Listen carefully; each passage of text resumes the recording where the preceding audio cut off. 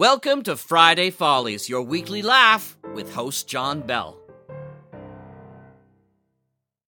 And now let's take a look at the Friday Follies forecast with Biff Barnes. Hi, Barn Biff here. Well, today on Friday Follies forecast, it looks like we have a cold front and the Bat-Free RV from Bells in the Bat-Free heading toward Malden, Massachusetts, and they're being followed by lawyers. Well, that should get interesting. And it looks like we have a high-pressure area heading toward Rude Alchemy with spelling bees and spinning yarns. Tom leads a brand new game. Andrew utters sweet, evil story nothings. So it looks like we're expecting nothing, but at least it'll be sweet and evil.